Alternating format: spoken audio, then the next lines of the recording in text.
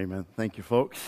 Fantastic. Hebrews chapter 5. Hebrews chapter 5, you'll join me there in the few minutes that we have left this morning. I want to share with you a message simply entitled this: Dangerous and Desperate Days for the Church, Discernment Needed. Desperate and dangerous days for the church, discernment needed. It is actually going to be a series because I have very little time to preach this morning, and we will kind of whet the appetite. We'll kind of get into it, and then we'll continue it in weeks ahead. Yet I think it is so crucial, so important. Hebrews chapter 5, I'll share with you the context, and I really want to challenge you. Just what that song spoke about, just the reality of what we think about the children we dedicated. My friend, there is a great need for the people of God to ensure that the church of God is pure. In our doctrine and everything that we do, and how we look at the world, that we're looking at it through the lens of God's Word. Having the discernment, and that's what Paul writes here in Hebrews. Forgive me, let me share a praise with you. I think it would be appropriate to do so. Hey, this week we've been praying the last few weeks for the Childs and their visas and everything, and at least 3 weeks, could be an extra 3 weeks that they would have had to wait from South Africa. My friends, God answers prayer. The visas came in this week. Less than 2 weeks, and for the full 3 years they need to go to South Africa. So we just praise the Lord. That's exciting. And the Lord has been good and is good. So they're working on tickets and then the container, and then they'll be heading out here in a few short weeks to South Africa. The Lord has done wondrous on their behalf. And so we rejoice in that. We want to praise our God for answered prayer in that way. And that's exciting. Hebrews chapter 5. Look with me at verse 11, if you will. Look with me, verse 11 and following. Of whom we have many things to say and hard to be uttered, seeing ye are dull of hearing. For the time that ye ought to be teachers, ye have need that one teach you again, which be the first principles of the oracles of God, and are become such as have need of milk and not of strong meat. For everyone that useth milk is unskillful in the word of righteousness, for he is a babe. But strong meat belongeth to them that are of full age, even those who by reason of use have their senses exercised. Notice the next two words, to discern both good and evil. For these next few moments and for this series that will last as long as the Holy Spirit dictates in the weeks ahead, my friend, you and I need to have discernment of good and evil. And as the passage contends and shares, that comes from an understanding, a skillful use, growth in God's Word. Discernment is derived from that. Now listen to me. Here's some statements. Let's evaluate them for a second. You think upon them as I share them with you, okay? If your mind can conceive it, you can achieve it. Okay? Number 2, if you only believe it, you can do anything and be anything. Number 3, there we go. If you believe it, you can achieve it. In our world, that sounds great. Let me ask you this. If I, according to these statements, believe I am a dog, am I? No. What if I said, hey, you know what? It's been my passion, my desire, my dream for years on end now. In fact, since I was in high school, that I would be 6'6", not just barely 6 foot.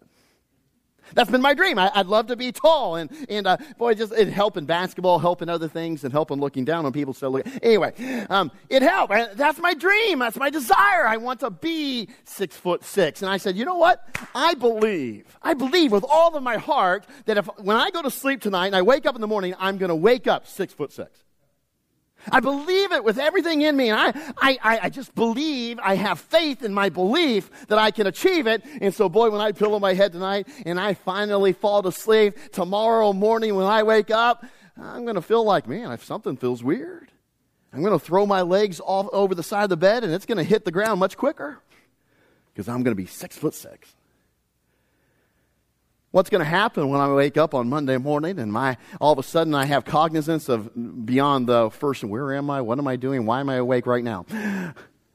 What's going to be what am I going to find happen to me? Absolutely nothing. Absolutely nothing.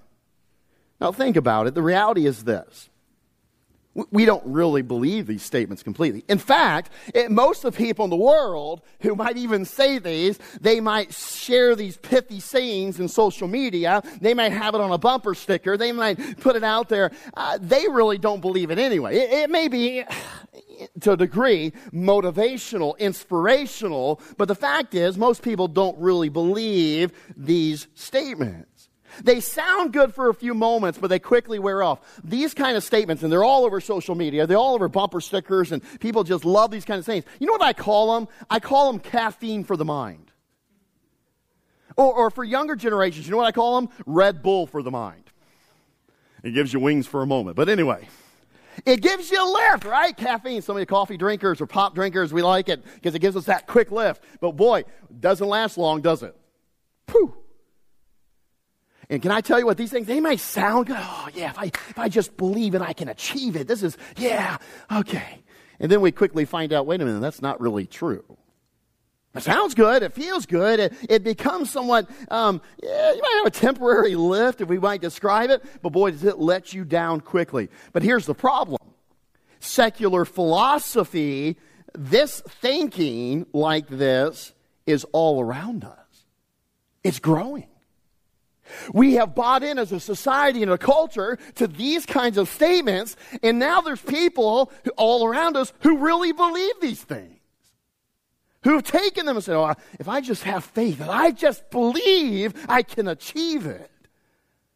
And if you and I speak up and we say, well, that's not really true, guess what? You're the bigot. You're the Debbie Downer. You're the one that's raining on somebody else's parade. How dare you say that? Who are you to say they can't do that? Who are you to say you can't be 6'6" when you wake up in the morning? This secular philosophy is pushed constantly. Young people, listen to me. It is all around us in the culture and the world. Now, here's the problem. Well over 50 years ago, there was a Christian author named Francis Schaeffer. He gave a warning. He sounded the alarm for the church. Here's what he said, and here's the danger to the church. He said the church is following the irrationality of secular philosophy. So as the world has gone and losing its logic and losing its rationale and lacking irrational thinking, has gone irrational, guess what? Now all of a sudden the church has kind of opened the door to it. And I use the church as the broad term of all of Christendom. You say, Pastor Henry, well, why is it such a big deal? Why do you say because of this it's a dangerous and desperate time for the church? I say it because Ephesians chapter number 5 and verses 26 and 27 are still true. Jesus Christ says this, or this is the purpose of why he loved the church and died for the church. Paul writes it, that he might sanctify and cleanse it, notice it, with the washing of water by the word, that he might present it to himself a glorious church, not having spot or wrinkle or any such thing, but that it should be holy and without blemish. Now listen to me. When I see these babies up here and I look at my own children, I want there to be a glorious church still around when they're adults. I want it to be without blame, blameless, without spot. I want it to be true and pure. I want it to be what it ought to be, standing upon and cleansed by the Word of God. And my friend, every irrational, illogical, secular philosophy that is out there is attacking the church. Attacking it. We have allowed it to creep in. You say, how's that?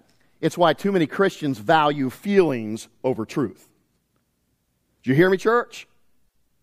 It's why we value feelings over truth. It's why we have come to value our own experience over doctrine.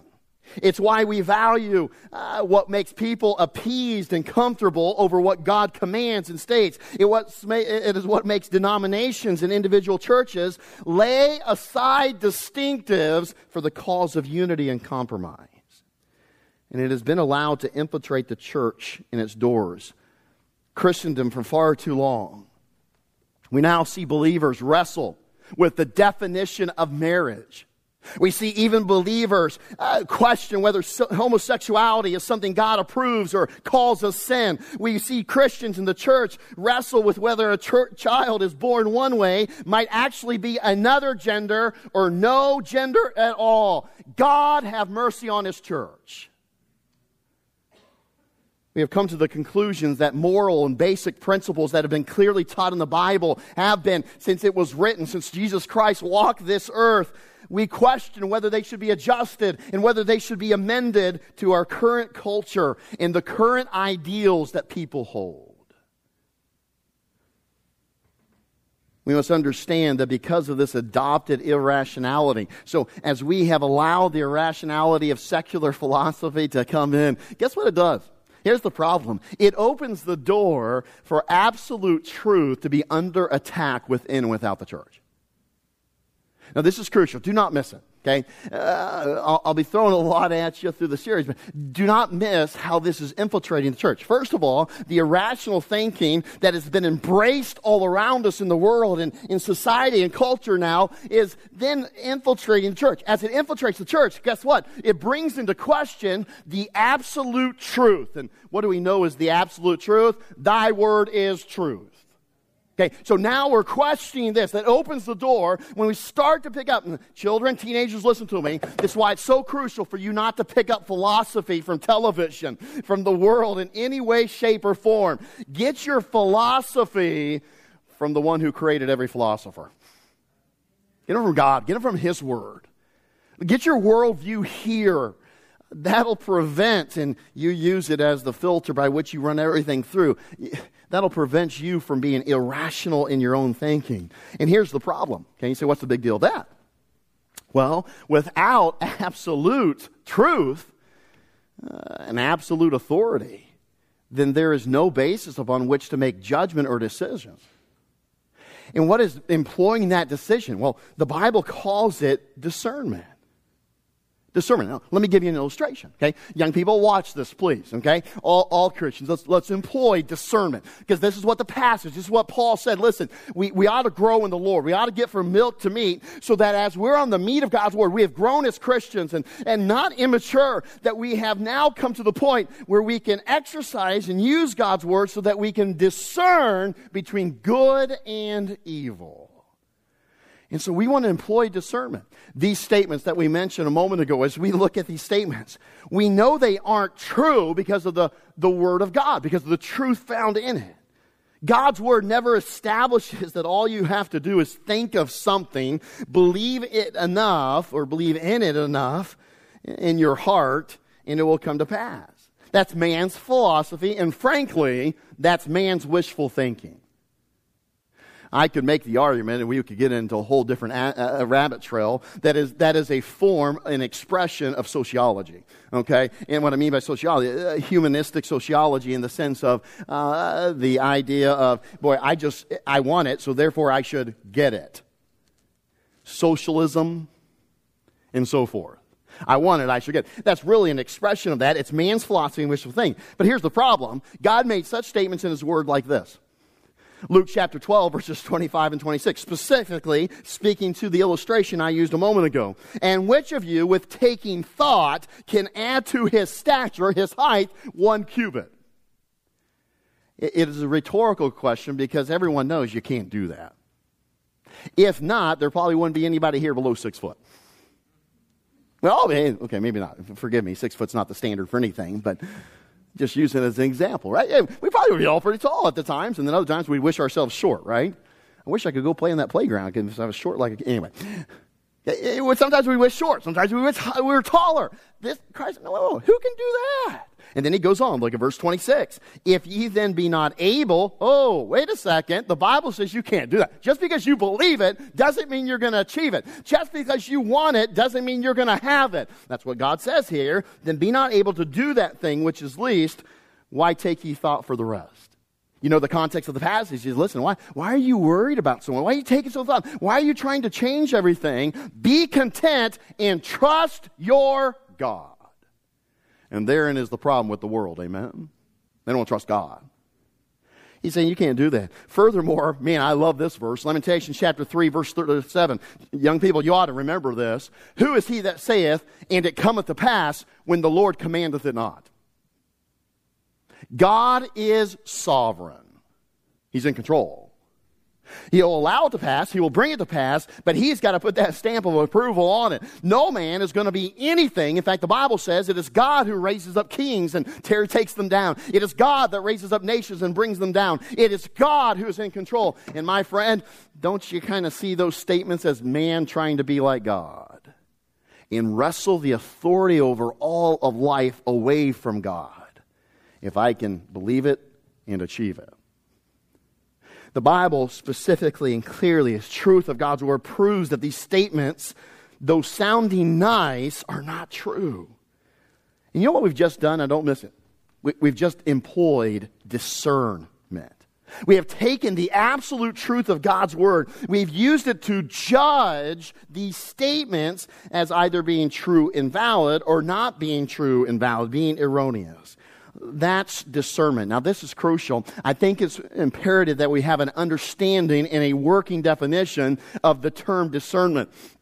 Many good out there. Certainly none of them original with me. Webster's 1828 dictionary, okay, says this, and I love this description or definition. The verb form of discern, to discern, means to see or understand the difference, to make distinction, to discern between good and evil, truth and falsehood.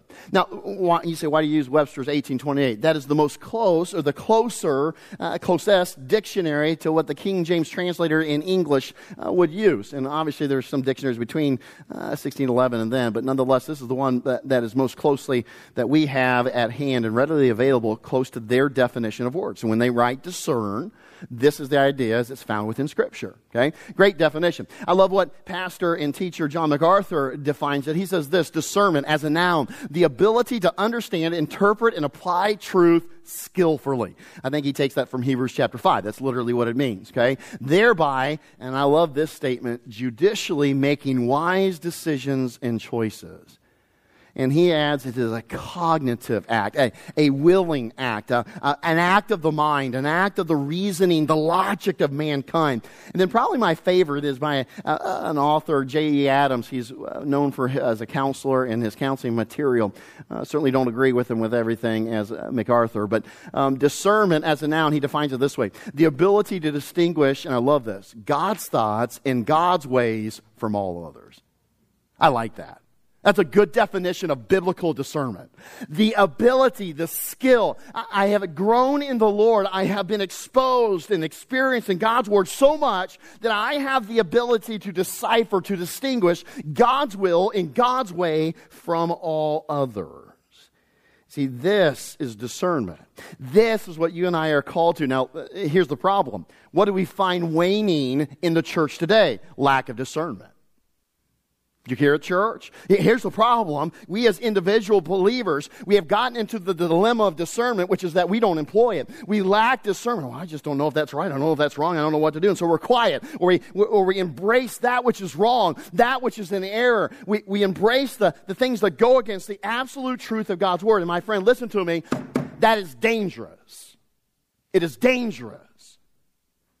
It is time for you and I to sound the alarm, to say, wait a second, some things are headed in ways and directions we don't want them to go as the family of God. Things are erecting themselves against the truth, the absolute truth of God's Word. Now, here's a truth about this. We discern these statements through God's Word. We say that those statements, those ones we looked at, those aren't right. Just because I believe it doesn't mean I'll achieve it. We see that because we've held it up. We've filtered it, helped the Word of God to distinguish right and wrong. But you know what is also good and comes into play then? Then we would add to that our own experiences have made clear that these statements are not correct. See, no matter how much faith we have, we can't achieve anything. Now, if God is in it with me, you can do anything. See, there's a difference in the biblical view and understanding. And faith in Him, not just faith in faith. Faith in God, boy, that can accomplish anything. So there's great truth in it. So we see that this erroneous and false teaching, philosophy of man, has kind of puts itself right against the truth of God's word. And you and I are called to be discerning. Listen, if your head's spinning right now, if you're saying, Pastor, man, this is kind of hard to all take in. Listen to me, my friend. It is probably, and I don't mean this unkindly, but the problem is we haven't been very good and adept at being discerning. We need to learn how as Christians, I've got to, and we'll talk about how to be discerning, the tools of discernment. We'll look at all these things from God's word, but I'm just sounding the alarm. I'm sounding the cry. God's church needs believers who are discerning in all things. Discernment is so crucial and necessary because one of the ways discernment or lack thereof in irrational faith is witnessed in the church is people saying, well, I just believe this. Have you heard that?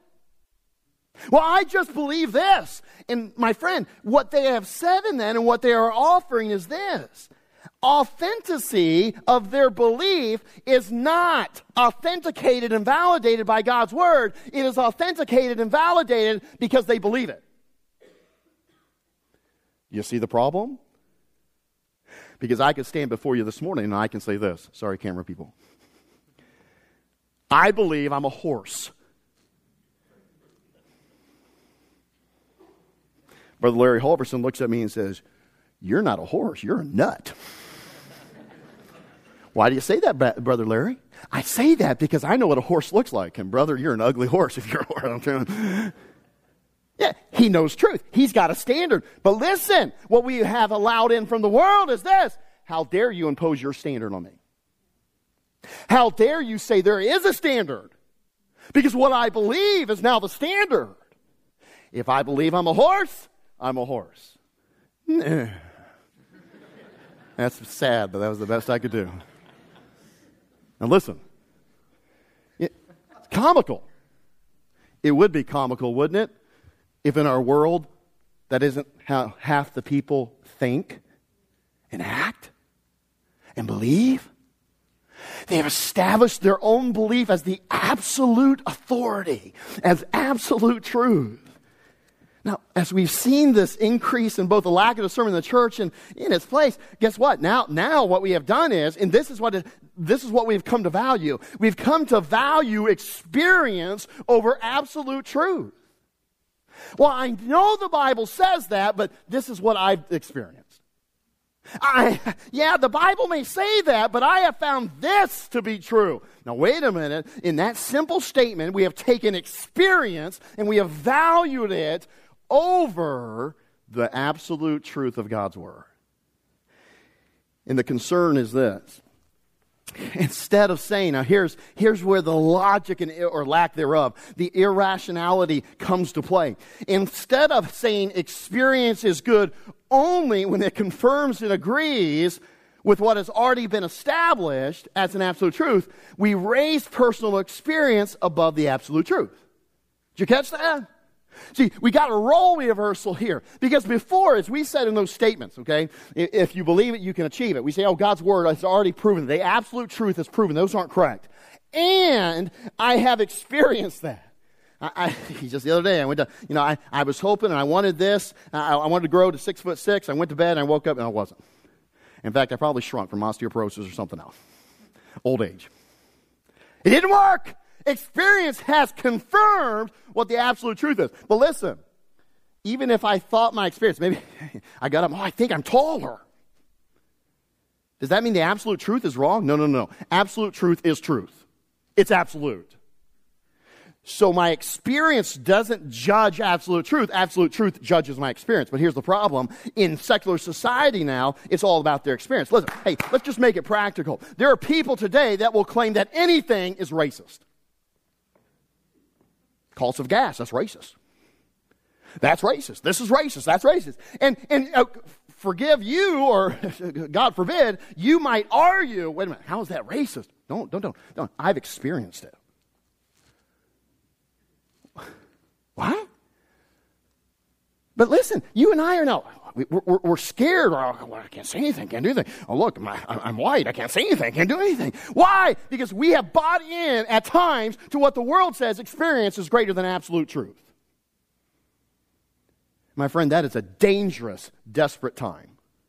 For a nation, for a country, for a world, and especially for a church.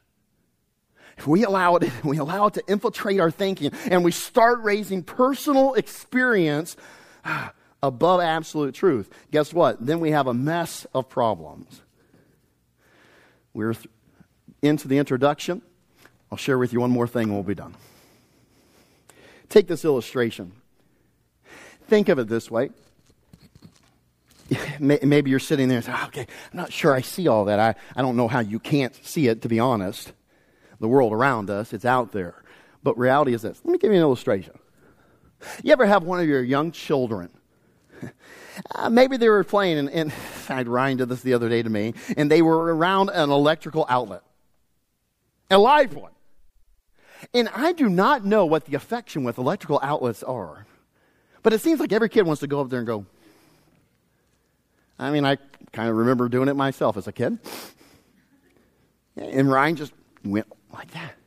And what? No, don't do that. You could get shocked. Now, some of you cruel parents, go ahead and do it. You'll learn a lesson. Okay, now I get that. I get it, okay? But what was, hey, don't do that. You're going to get shocked. Maybe it's in an oven and the burner's been on or has already been on or still left on, and they start to reach their hand up. I know sometimes around our house when we're getting something out of the oven, I don't know what's attractive about it. It looks like a cave. Who knows? And Ryan will come in like this and maybe reach in to touch it. Don't do that. You're going to get burned. Okay, now listen. Have you ever had a child do that and they had already touched it and you say, hey, just don't do that. You could get electrocuted. But nothing happened. It didn't shock me or the burner. I'm not burned.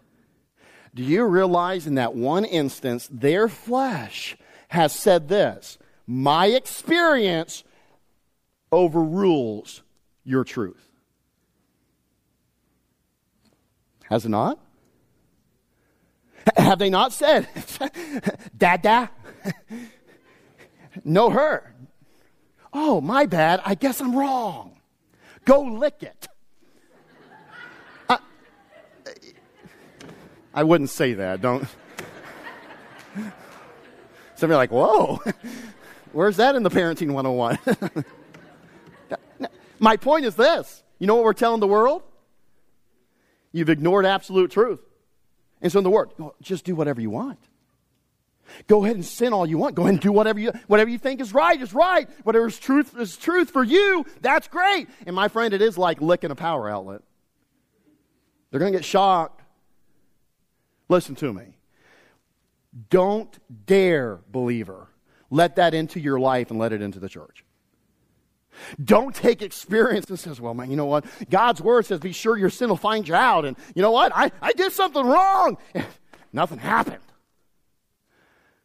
Can I tell you, I have heard someone tell that to me before, and I'm like, okay, just going to get away from you. Because here's one thing I know.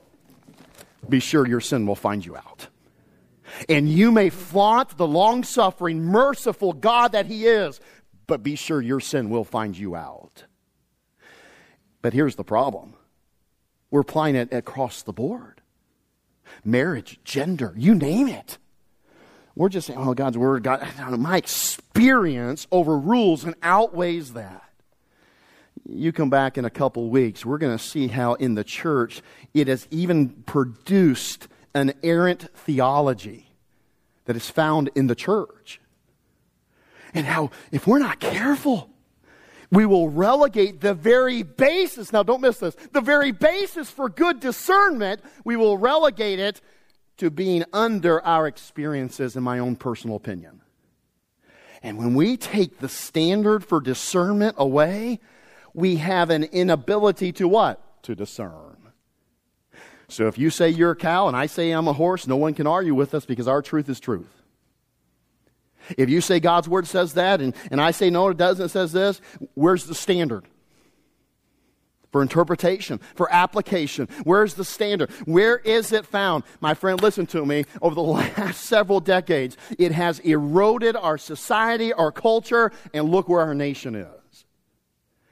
We got the craziest, weirdest beliefs out there. We're entertaining the dumbest, most ignorant things, and yet we can't argue about it. supposedly. We can't speak up. Why?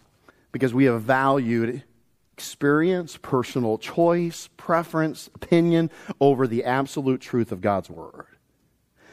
My friend, the nation that exalts God's Word in righteousness will be blessed. But if you don't, that nation will suffer. And my friend, my goal in my heart, if I'm the last voice speaking, God's church will remain pure. Fostoria Baptist Church will be a church that stands alone on God's Word. And we will use it to discern and judge and differentiate between everything else. This is the standard, not your experience, not mine.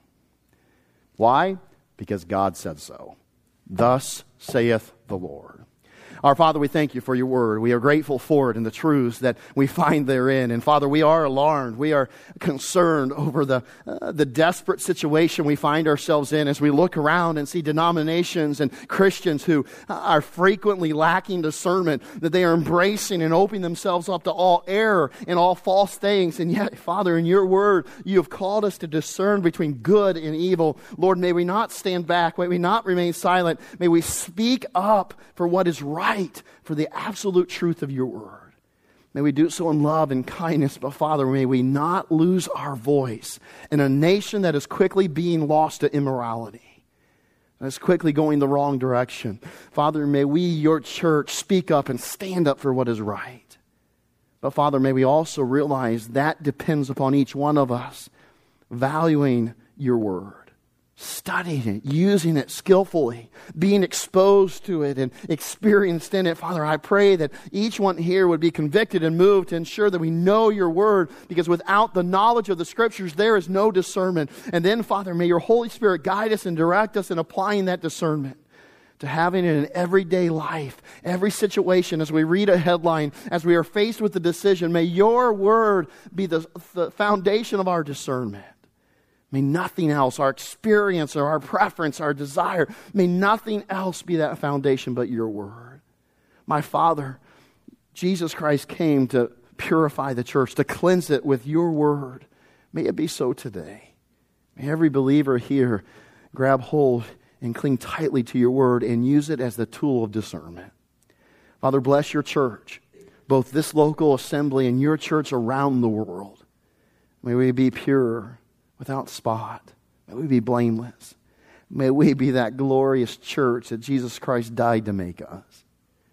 Father, work in every heart, even now in this invitation. May you be honored and glorified. With heads bowed and eyes closed, I ask you to join me in standing all across the auditorium. Piano begins to play. As God has spoken, would you respond? Maybe a prayer for discernment for the church. Maybe a prayer for steadfastness, being unmovable. However God has laid it on your heart, let's spend some time with Him.